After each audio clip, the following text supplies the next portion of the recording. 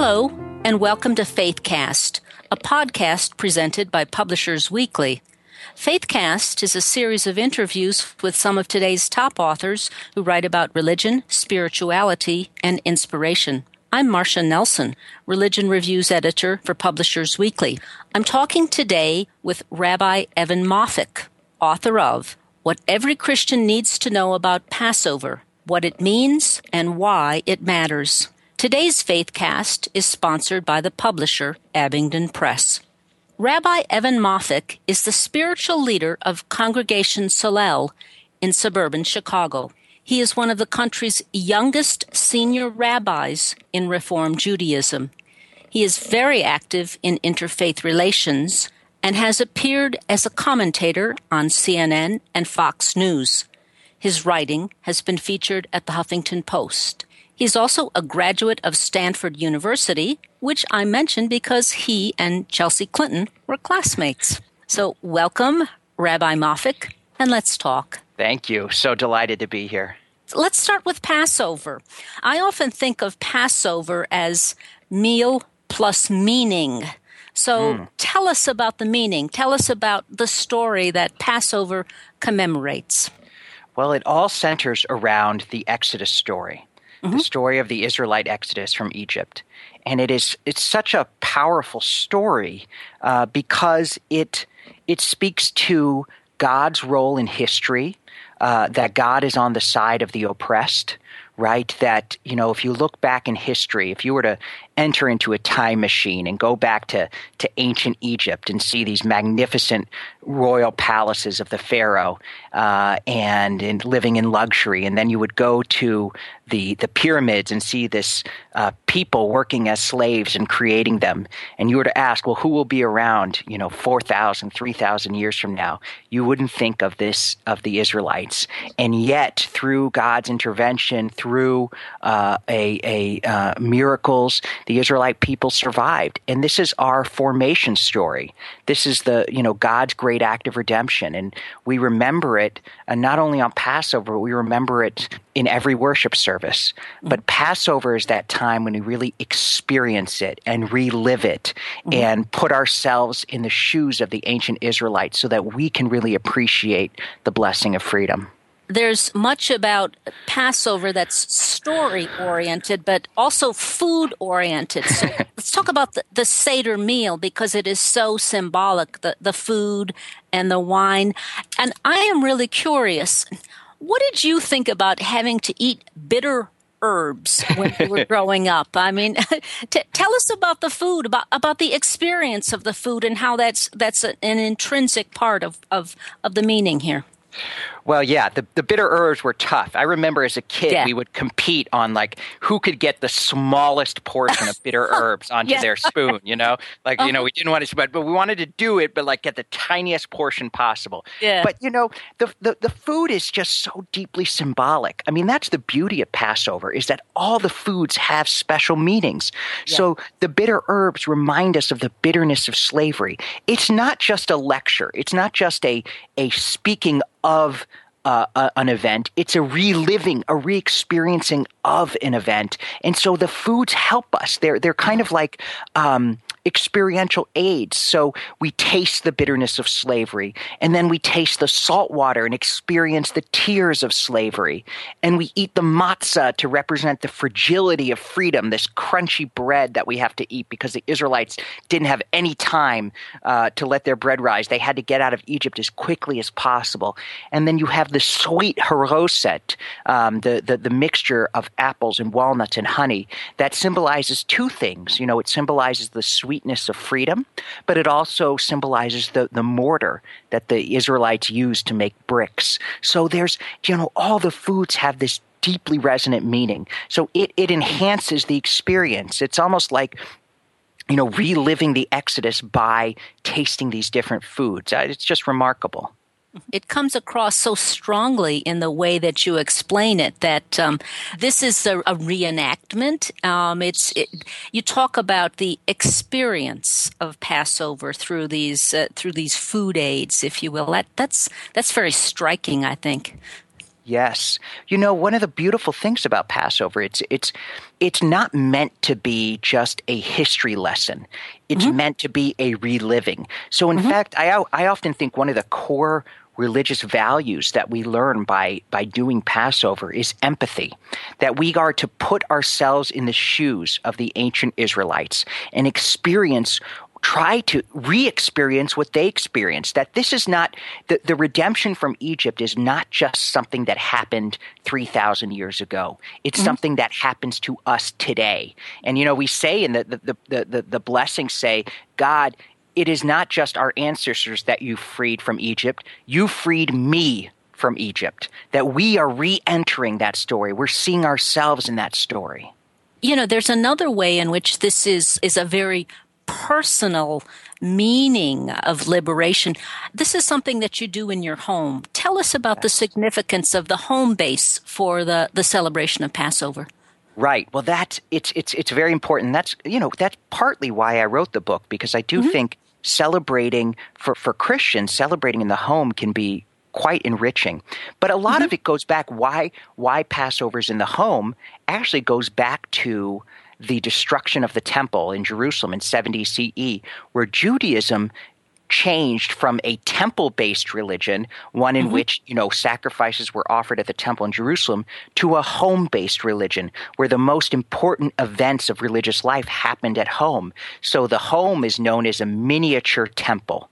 In the table, the same Hebrew word for table is the word used in the Bible to mean altar. So in effect, our kitchen table is kind of an altar to God. And so we experience these religious events in the home. And I think that's empowering because, the home is where we can welcome guests. It's where we feel comfortable. It's really where we can learn so much about relationships and a church and synagogues are absolutely important too. I mean, I don't mean to minimize their importance. I mean, that's my job. I'm a pulpit rabbi, and so I want them to survive and thrive. But there's something beautiful about the home and something wonderful about experiencing this ritual in a most intimate place. Let's talk about another unique aspect of the Seder meal and the celebration of Passover, and that's the Haggadah, the prayer book that's used during the Seder. That will also get us back around to books, incidentally. I see a number of new ones published every year, and your book includes a Seder. Now, why so many? Why is that variation important? Oh, that's such an interesting question. Part of the beauty of Passover is that there is a set ritual. There are certain prayers you say, but that's just the skeleton. Then around that skeleton is room for commentary and discussion.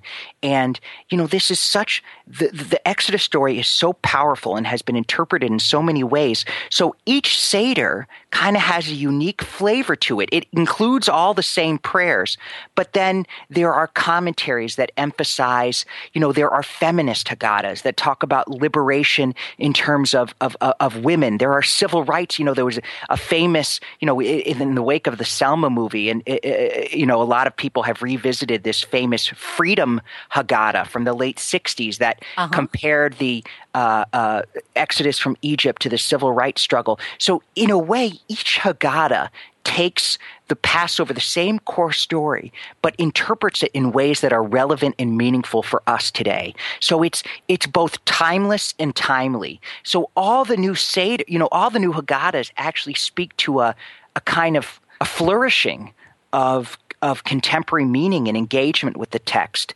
And I chose to include a Haggadah because I think it's powerful from I wanted Christians to be able to experience an authentic Jewish Seder, but also have alongside it contemporary, interpretations that came out of the Gospels and came out of, other Christian commentators on the Exodus story. So I wanted it to be something that's both authentically Jewish, but also something that can speak to people's unique sense of faith. And what you've just said allows me to springboard to a much larger question here. You note on your website that teaching about the Jewish heritage of the Christian faith has become your interest and passion. Why? Tell us about that. Well, it kind of emerged sort of haphazardly. I was when I first became a rabbi, I was at a synagogue in downtown Chicago, and we were 2 blocks from a major Presbyterian church, Fourth Presbyterian Church in Chicago, and we had an interfaith Seder we did every year, and it was a hugely popular event. And after it one year, the pastor there asked me if I could teach a class at the church. And I said, absolutely. And it was on the Jewish holidays. And the only time we could find was 8 a.m. on Sunday morning, and this was in February in Chicago. Yeah. So I figured, okay, I'm going to get 2 or 3 people at this class. Well, lo and behold, it grew. And by the end of the class, we had about 55, 60 people. We had to move into the fellowship hall. And it was great. And I saw that there was just this deep interest in learning about the Jewish roots of Christianity, not in any kind of proselytizing way, not in a way that, this is, this was our past and now we've changed in our future, more in an authentic engagement with 2 different religions and learning from one another. So I think it was this authentic love of learning. And then, there's so much interfaith marriage. So I was marrying a lot of Jews and Christians and seeing that, there needs to be some way of talking about these issues. And there was, there's definitely a kind of a flourishing of Christian interest in Judaism in a positive, engaging way. And so I felt that there was a real need. And I thought, who better to do it than a rabbi? It's kind of like if you were going to Ireland and to learn about its history, you would want an Irish tour guide, somebody who knew the landscape. And so I'm kind of a Jewish tour guide because it's my faith and my practice that I love sharing with people that are exploring it and interested in it. So how did this particular book, this particular tour guide manual, a guide to Passover for Christians, how did that come about? Did Abingdon approach you, or? Well, it's funny. So I knew there was a need because I was doing these interfaith seders and I was speaking at various churches about Passover. And there was no great resource that I could give people. People would say, I want to learn more about this. And there were books on Passover, of course, but there was nothing that was geared towards Christians, but was also authentically Jewish. I searched for it and it wasn't there. So I said, well, I'll write it. And I'd always been a writer. I have a blog that I maintain that gets, about 10,000 visitors a month. So I had a platform, and I was writing for the Huffington Post, and I always loved writing, and I figured this would be a perfect book because there wasn't anything. So I actually had an agent, and he found Abingdon, and I like to joke that. They're the United Methodist Publishing House, so I'm not sure that they were aware that Passover includes 4 glasses of wine during the Passover meal, but they were interested in it, and it just has been wonderful. I mean, they've been a wonderful publisher, and I've also found quite frankly just a lot of. I've spoken at evangelical churches and I've spoken at Unitarian churches. So it crosses the gamut of all different denominations of Christianity, which has really been my goal. Great. Well, let me ask you a little bit about yourself personally. I noticed in looking up your biography, you were originally going to study history and go to law school. So, so what happened there? Well, I was in debate in high school, and it was I thrived in it, and it was a wonderful experience. But, I had wonderful rabbis growing up. We always belonged and affiliated with a synagogue. We weren't that active. I mean, my mom sang in the choir, but, we weren't the most active members. But I always remembered looking up to the rabbis that I had and, seeing how much love they had for their work. And so I kind of had a very positive feeling towards clergy. And then in college, I was studying history, but I just on a fluke took a class called Jews and Judaism in America. And my professor was a guy named Arnold Eisen. And Arnie is now the chancellor of the Jewish Theological Seminary, which trains conservative rabbis. But at that time, he was a professor at Stanford. And we just got to be very close. He invited me to his home for Shabbat dinners. And so I kind of realized that becoming a rabbi would combine everything I love about history, learning and teaching, but also allow me to really be involved in a community and building community and being active in the world and serving the Jewish people and humanity. So it all kind of, I think I kind of found something that combined everything I love. I think being clergy is one of the last kind of generalist professions. You kind of have to be involved in everything, which I really love. So all of that came together, and it's been wonderful. And I was fortunate enough to be in a congregation, my first congregation in downtown Chicago, that was really involved in the larger community. So I interacted with pastors and imams and, really just got very engaged in the larger world. So it's been a wonderful situation. And I happened to marry a rabbi as well. So, it all worked out. Since you are so engaged, how do you manage to do it all? That's an obvious question. You lead a congregation, which is a busy day job. You're writing. You're active in improving interfaith understanding, and I know you have a young family. And as you've said, you've got two rabbis as heads of household. So how does that all come together? Well, I'm very lucky in that my synagogue really supports my writing and speaking. So they see it as a benefit to the wider community for me to be engaged in public. So they give me that support. And then truthfully, I try to use things for different purposes. So a lot of the material in the book on Passover was generated by classes that I had been giving at synagogues and churches. So I was able to take material that I've used before and repurpose it and craft it into a book. And I also, I have an amazing staff at my synagogue, and which has really been supportive. And I just try to. It's like with anything in life, you try to make time for what's most important, and set priorities, and then not sleep very much. Plus, stay under 40 forever, right?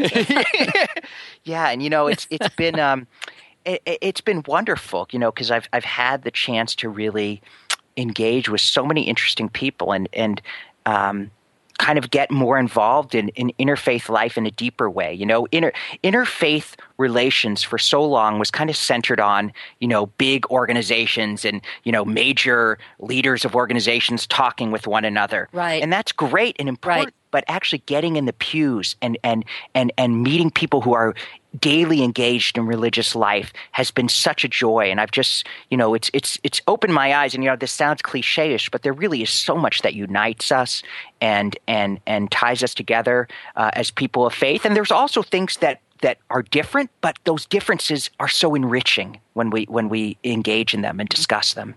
Mm-hmm. Well, let me suggest that cliches are cliches because they're true. Yeah, that's right. Well put. So that's a good reminder. What will be your next project? Either writing, or are you working on something else? Tell us. Well, there's two things. I just turned in my manuscript. When I signed with Abingdon, they asked me to do 2 books. Right. And so the second book, which will come out next year in February, is tentatively titled Rebel Rabbi. What every Christian needs to know about the Jewishness of Jesus. And this came out of an idea that people know Jesus was Jewish, but a lot of people don't know what that means. Right. Right. And so this is really looking at the life of Jesus and seeing its Jewish echoes. And so that and it's really designed for Christians, but also for Jews, because a lot of people who are Jewish know Jesus was Jewish, but they don't know quite what that means. So it was a wonderful project to engage in. And this had been, unlike Passover, there had been books about the Jewishness of Jesus that had been published. But I tried to take a unique angle in that I wasn't trying to sort of, some of the books out there saying, here's how the Gospels have been misunderstood and here's what it actually meant. Mine was more like, here's how I understand the Jewishness of Jesus in a more pastoral, rabbinic way and in a teaching way. And I look at it as kind of a form of engagement rather than trying to correct misperceptions. So that was fun, and I structured it around the life of Jesus. Starting with birth all the way to death and resurrection. So that manuscript is in, and now I'm tentatively working on a proposal, which I'm excited about. To do a book on anti-Semitism, which is a less uplifting topic, but something that we're seeing in the world again today, which I think is so important to Christians and Jews and Muslims. Let me just go back and comment on what you said about the book about the Jewish roots of Jesus from a pastoral point of view, from your point of view. I think you're right. I'm familiar with a lot of the current writings about the Jewish nature of Jesus, and many of them are scholarly and are confined to the academy. So I think the perspective that you're talking about is something that is needed and will be welcome. So thank you. I look forward to that book.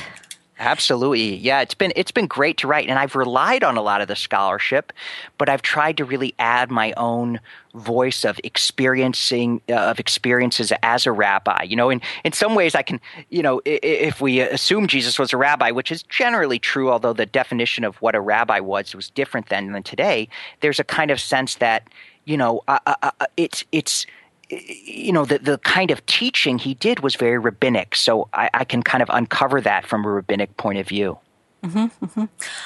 I am very much enjoying our conversation, Rabbi Moffick, but I don't want to take up your time, and so let's bring this to a close. I thank you so very much, and I wish you a happy Pesach. Thank you so much. It's been a joy and pleasure. What Every Christian Needs to Know About Passover by Rabbi Evan Moffick is available at bookstores. The publisher is Abingdon Press, the sponsor of today's podcast. I'm Marcia Nelson from Publishers Weekly. Thanks for listening.